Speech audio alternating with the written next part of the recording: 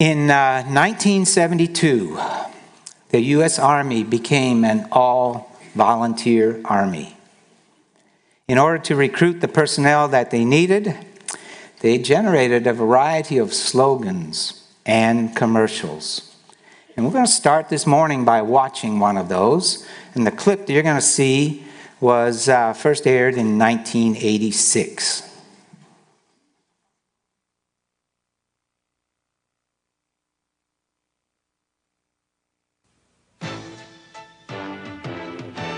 You're reaching deep inside you, go for things you've never known. It's been tough, rough going, but you haven't gone alone. We do more before 9 a.m. than most people do all day. Be all that you can Hey, be. First Sergeant. Good morning. You can do it in the Army. To sign up? I mean, after all, it's a catchy phrase. Be all that you can be. What could be more than to go with some outfit that would ask you to do that? Secondly, it's a catchy tune. And I hope that that tune actually may go with you through the week. Be all that you can be. Okay? And then they show those heartwarming scenes of Army life. All right. Now, the slogan and the ads were very successful in bringing young men and women into the Army. There was one catch, though. The people already serving in the Army didn't always recognize the Army being described. And so that had some downward effects on morale. But the slogan is still great. Be all that you can be. That's something that we should all strive for. I believe the author of Hebrews would have been happy to have that as the slogan for the book of Hebrews. I think Jesus would concur.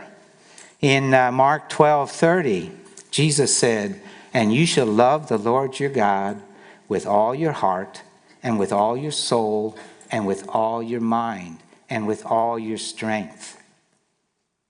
Oh, we should be all in all the time. The author of Hebrews wanted the Hebrew Christians and us to be all that we can be and to live the Christian life by faith to the fullest. No mediocrity expected.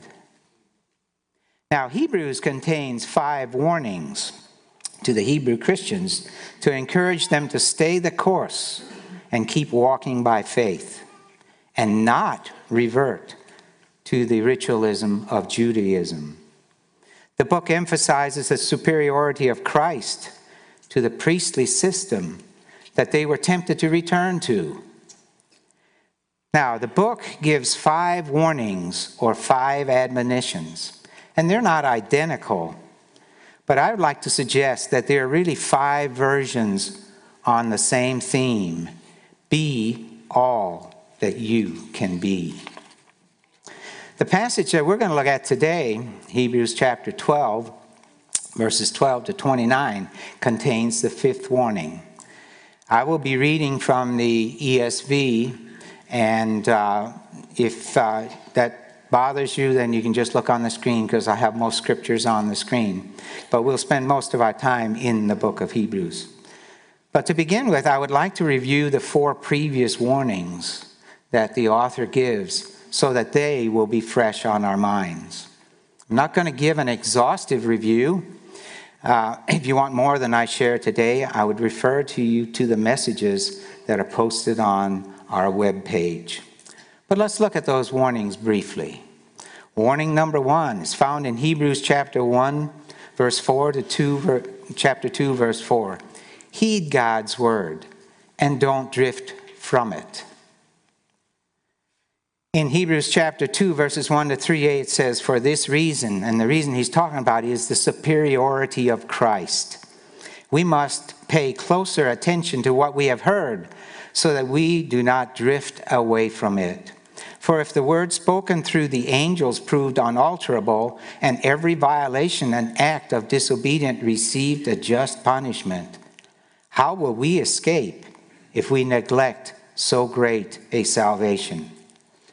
The admonition to Christians is to encourage us to pay close attention to the salvation that we have received as a gift from God through Jesus Christ. The Hebrews were tempted to drift away and return to the ritualism of Judaism. But the message of salvation has been communicated to us through Christ himself. It was confirmed by the apostles and the disciples. It was testified to by God through signs, wonders, miracles, and gifts of the Holy Spirit. Our salvation came at a great cost and is eternally secure. Why would we neglect so great a salvation? I looked up the word neglect, and neglect means to fail to care for properly. Fail to care for properly. Our salvation came at great cost, but it's free to us, but we must work at it. In Philippians 2:12 and 13, Paul calls us to work out our own salvation with fear and trembling. Now, not work for. We cannot earn our salvation. That is a free gift of God. Paul is telling us to strive to bring salvation to the complete fulfillment in our lives, to walk worthy of our calling. So, the call is for us. Be all in. Immerse ourselves in his word and not to drift from it. In each of the 5 warnings in Hebrews, I believe that there's a warning to the unbeliever also. Excuse me. The warning to the unbeliever is that there is salvation in no one other than Jesus Christ. To neglect his way of salvation and try to go some other way will result in great loss and eternal separation from God. Warning number 2, Hebrews 3:7-19. Don't doubt God's word. Beginning at verse 12 of chapter 3, it says, "Take care, brothers and sisters." Note, this is written to Christians.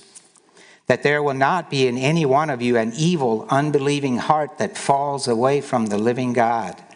But encourage one another every day, as long as it's still called day, so that none of you will be hardened by the deceitfulness of sin. For we have become partakers of Christ if we keep the beginning of our commitment firm until the end." Having trusted God for salvation, there should be no long-term unbelief or doubt residing within us. If there is, we need to deal with it, because that unbelief will result in a hardening of the heart. Rejecting Christ and his commands will move us away from God, and that is an awful position for a believer to be in. Isaiah 59:2 says, "But your iniquities have made a separation between you and your God, and your sins have hidden his face from you so that he does not hear." The exhortation for us as believers, don't let that happen. Don't let sin creep in and block that relationship with God. Encourage one another. Discourage the temptation to return to in the case of the Hebrews, the ineffective Levitical system or some other religious system. Holding fast until the end is the sign of the true believer. For the unbeliever, remaining in a position of unbelief will ultimately result in permanent separation from God. Warning number 3, found in Hebrews 5, starting with verse 11, going to 6:12. Do not depart from God's word. Beginning at verse 11 of chapter 5, it says, "You have become dull of hearing. For those by this time you ought to be teachers. You need someone to teach you again the basic principles of the oracles of God. You need milk, not solid food. For everyone who lives on milk is unskilled in the word of righteousness, since he is a child. But solid food is for the mature, for those who have their powers of discernment trained by constant practice to distinguish good from evil. Therefore, let us leave the elementary doctrine of Christ and go to maturity. A person becomes dull of hearing as you become inattentive to the Word of God. When we're inattentive to the Word of God, it's easy to set it aside and to not give it our full attention. But the author admonishes us to not become dull of hearing, to move on to maturity, the place we should be spiritually. Now, it's inappropriate to give a grilled steak to a baby.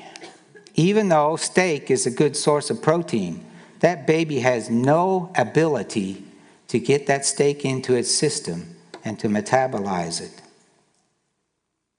As inappropriate as it is to give a steak to a baby, it is equally inappropriate to give formula to an adult. There should be no need for it. An adult should be able to handle the steak that the infant cannot. Spiritually, it is inappropriate for a Christian of many years to be unskilled in the Word. A Christian of many years should no longer be in need of simple food. The mature Christian should hone his or her skills of discernment through constant practice. The warning to the Hebrew Christians and to us is move on to maturity. Know the Word, understand it, and act upon it. Now, unbelievers cannot attain spiritual maturity because they're spiritually dead. The author warns them that merely hanging around Christians, observing the good things they do, and enjoying the good things that believers possess does not equal salvation. Salvation is only by a personal relationship with Jesus Christ, and nothing we do. Warning number 4. In Hebrews chapter 10, verses 19 to 39, don't despise the word of God and reject Christ. In this passage, we're admonished to draw near to God, approach God confidently, get the right button here, hold fast to our hope, encourage one another, and assemble together. We can approach God as Christians confidently because of the relationship we have with Him through the work of Christ on the cross. And our hope is anchored securely in Him. With His help, we should be doing the things that are on this list. Not doing them really is rejecting Christ, because this is what Christ has asked us to do. Why would we turn away from all of this that's available to us and put our trust and effort in anything else? Now, the unbeliever has no confidence to approach God on his own. He has no merit of his own. He has no hope for the future in the absence of a relationship with Christ. Well, that brings us to warning number 5 and the passage for today. Hebrews chapter 12, verses 12 to 29. And the warning here is don't reject or don't refuse God's word. As we begin consideration of this passage, let me remind ourselves of the context that it comes in. We've just finished chapter 11, the Hall of Faith, where the author reminds the Hebrew Christians and us of many who had lived the life of faith successfully, enough to be included in the list in chapter 11. Now, these people did not have easy lives, but they walked through that life with God's help in a manner that was pleasing to Him.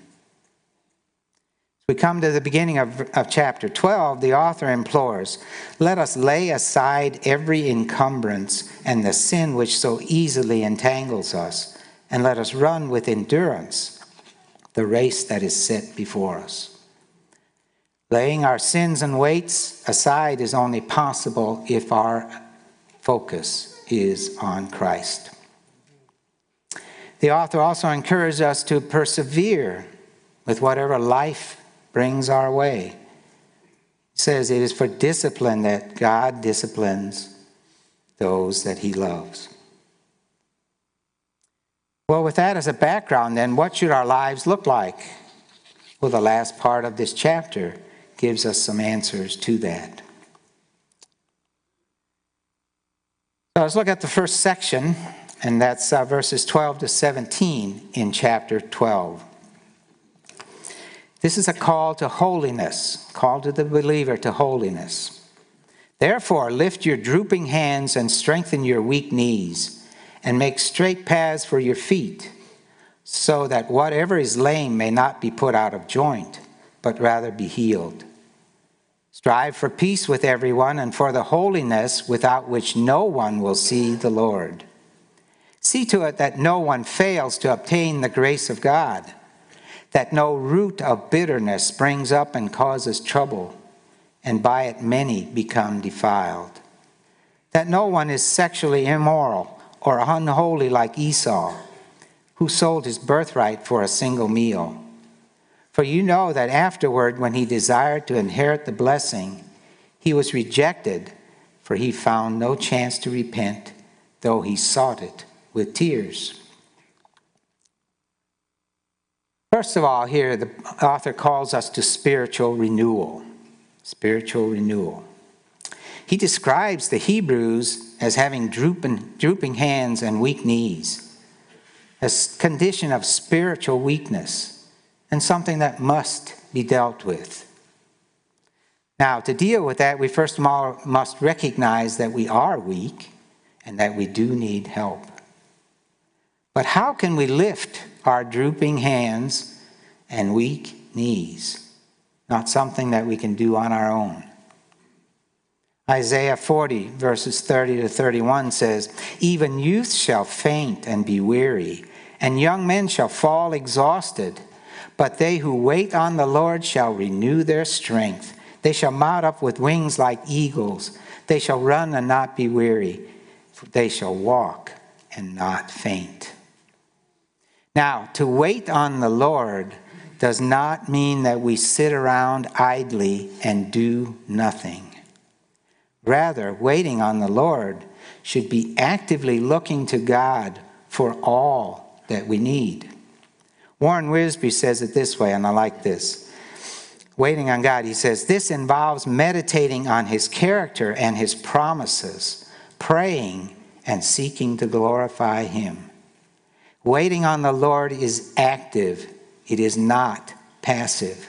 And it involves meditating on his character and his promises, praying and seeking to glorify him. In this passage, I really like the imagery of the soaring eagle. Eagles have the ability to ride the air currents and remain aloft with a minimal amount of effort. Something other than their own efforts keep them up in the air. And as the wind provides the lift required for the eagle, God provides the strength we need in our time of need. Secondly, the author calls on us to make our paths straight. Proverbs 3, 5, and 6 says, trust in the Lord with all your heart and do not lean on your own understanding. In all your ways acknowledge him, and he will make your paths straight. Our focus should be straight on the Lord. We should fully trust him. We should put away our imperfect understanding and acknowledge him as the source of all strength. Then we can claim the promise, and he will do it. He will make our paths straight. Now, to walk The straight path, though, requires a great familiarity with the Word. Once our path is straight, we still need the illumination of the Word to stay on the path. Psalm 119, 105 says, "Your word is a lamp to my feet and a light to my path." As we immerse ourselves in the Word, we will be able to navigate the path that God has laid out for us. Third, strive for peace with everyone. In Romans 12:18, Paul puts it this way, "If possible, so far as it depends on you, live peaceably with all." Now, we cannot control what others do. We can only control what we do in this area. And so we should strive. We should work really hard to live at peace with all men. It's not an easy task. We all encounter difficult people day by day. But that is what God asks of us. Fourth, he calls us to holiness. The word holiness means the process of making or becoming holy, to be set aside, sanctified, consecrated. Some translations use the word sanctification in this verse. And sanctification is the process of being progressively transformed by the Lord into his likeness. I like that definition. Process of being progressively transformed by the Lord into his likeness. Our practical holiness is something that should be on display day by day. It can be measured by our obedience to the call of Christ on our lives. We should look more and more like Christ day by day as we submit our will to his. Now, our practical holiness that shows does not save us. It confirms outwardly what is true inwardly. Fifth, he calls us to obtain the grace of God. Specifically, he says, "See to it that no one fails to obtain the grace of God." In the absolute sense, if we do not obtain the grace of God, we're lost in sin, and sin condemns us before God. We obtain the grace of God by faith in Jesus Christ and the work that he has done on the cross. So what does it mean then for a Christian to fail to obtain the grace of God? Well, I believe that it's the failure to appropriate the grace of God on a daily basis. Now, it's not that we're being saved daily. Being saved is a one-time event when we come and we confess our sin to Christ and we ask him to come into our lives. But it is expressing a dependence on God to live a life pleasing to him. Now, what keeps us from attaining the grace of God? Well, the author lists bitterness. He says, by which many are defiled. It's not enough if you're bitter. It spreads to others around us. Sexual immorality of all kinds. Unholiness and disdain for our eternal inheritance, as exemplified by Esau. Esau also demonstrated that not obtaining the grace of God can also have long-term consequences in our lives. There are some things that simply cannot be undone here on earth. Failing to appropriate the grace of God on a daily basis will not cause us to lose our salvation, but it will destroy our close relationship with God. And it will result in loss of reward.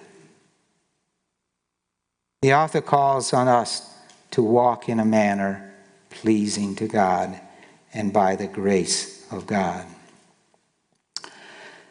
The second section in this passage is a contrast of two mountains. And we will look at this section first, verses 18 to 21. For you have not come to what may be touched, a blazing fire and darkness and gloom and a tempest, and the sound of a trumpet and the voice whose words made the hearers beg that no further messages be spoken to them. For they could not endure the order that was given. Even if a beast touches the mountain, it shall be stoned. Indeed, so terrifying was the sight that Moses said, I tremble with fear. Verses 18 to 21 of this chapter describe the events that happened at Mount Sinai as God was preparing to meet Israel and give them the 10 Commandments. Israel was commanded by God to approach the mountain, but not to come up on the mountain. And any person or animal that came up on the mountain was to be stoned. The mountain was not to be trod upon. Now, Mount Sinai wasn't very welcoming anyway. It was ablaze. It was shrouded in darkness, wrapped in smoke because the Lord had descended on it with fire. There was thunder and lightning, and the whole mountain trembled. The people and Moses trembled before Mount Sinai in fear. Sinai was to be a reminder to Israel of the law. The law was given to point out sin and not a means of salvation for sin. It's not the law that the believer should be focusing on. It's as if the author here is saying, have you forgotten where your salvation really comes from? The next section in here deals with the other mountain. Beginning at verse 22, it says, But you've come to Mount Sinai and to the city of the living God, the heavenly Jerusalem, and to innumerable angels in festal gathering, and to the assembly of the firstborn who are enrolled in heaven, and to God, the judge of all, and to the spirits of the righteous made perfect, and to Jesus, the mediator of the new covenant, and to the sprinkled blood that speaks a better word than the blood of Abel. The focus of the believer should not be on Mount Sinai, the law. The focus of the believer should be on Mount Zion. Now, the Mount Zion that's described here is not the hill that's outside the wall of the city of Jerusalem. Rather, it is the city of the living God, heavenly Jerusalem. It is not a city that can be touched by man, as is Mount Sinai. So who are the residents of Mount Zion? Well, first and foremost, God is there. And the passage tells us that God is and will be the judge of all. There are angels there. In fact, it says there's myriads of them. There's the assembly of the firstborn who are enrolled in heaven. Now, these are the members of the church, true believers who have died since Pentecost. They're presently enjoying the presence of our Lord, but they're waiting for his return to establish the kingdom. The spirits of the righteous made perfect are also there. These are the Old Testament saints who were justified by faith, as we saw in chapter 11. Excuse me. Jesus, the mediator of the new covenant, is also there. Christ secured the new covenant by being obedient to his Father, and he went to the cross and conquered death for all who believe. Now, it's interesting that here on Mount Zion, there's both the old, or the mediator of the old and the new covenants are both present. Moses is there as well. Now, Moses received the law, and he acted as a mediator between God and man. His place in heaven, though, is secured by the death, burial, and resurrection of Jesus Christ. He's in heaven by faith in God, and the righteousness he has is imputed to him by God. In contrast, the mediator of the new covenant, Jesus, is God. The passage also tells us that the sprinkled blood that speaks a better word than the blood of Abel is also present on Mount Zion. I think this refers to the superiority and the efficiency to save of the blood of Christ. If we compare the blood that was shed when Abel offered the lamb to that of Christ, we see that Christ's blood is far superior. His blood was shed one time for all time to take away the sin of the world. The offering that Abel brought could only temporarily cover sin. Also, now the blood that Abel shed when he was murdered by Cain cries to us for vengeance. In contrast, Christ's blood that he shed on the cross extends salvation to all who believe. Christ's blood and sacrifice is superior. Now, we're not there yet. We haven't made it to Mount Zion yet. But positionally, we are seated in heaven if we have Jesus as our personal Savior. We have nothing that we do or say will enhance or detract from that fact. But the author points to Mount Zion as a fact, as a reminder of the fact that we have a place reserved for us. He calls us to maintain our focus on Christ and his sacrifice for sin. So we can say with Peter, "Blessed be the God and Father of our Lord Jesus Christ. According to his mercy, he has caused us to be born again to a hope through the resurrection of Jesus Christ from the dead, to an inheritance that is imperishable, undefiled, and unfading, kept in heaven for you." Keep your eye on Mount Zion.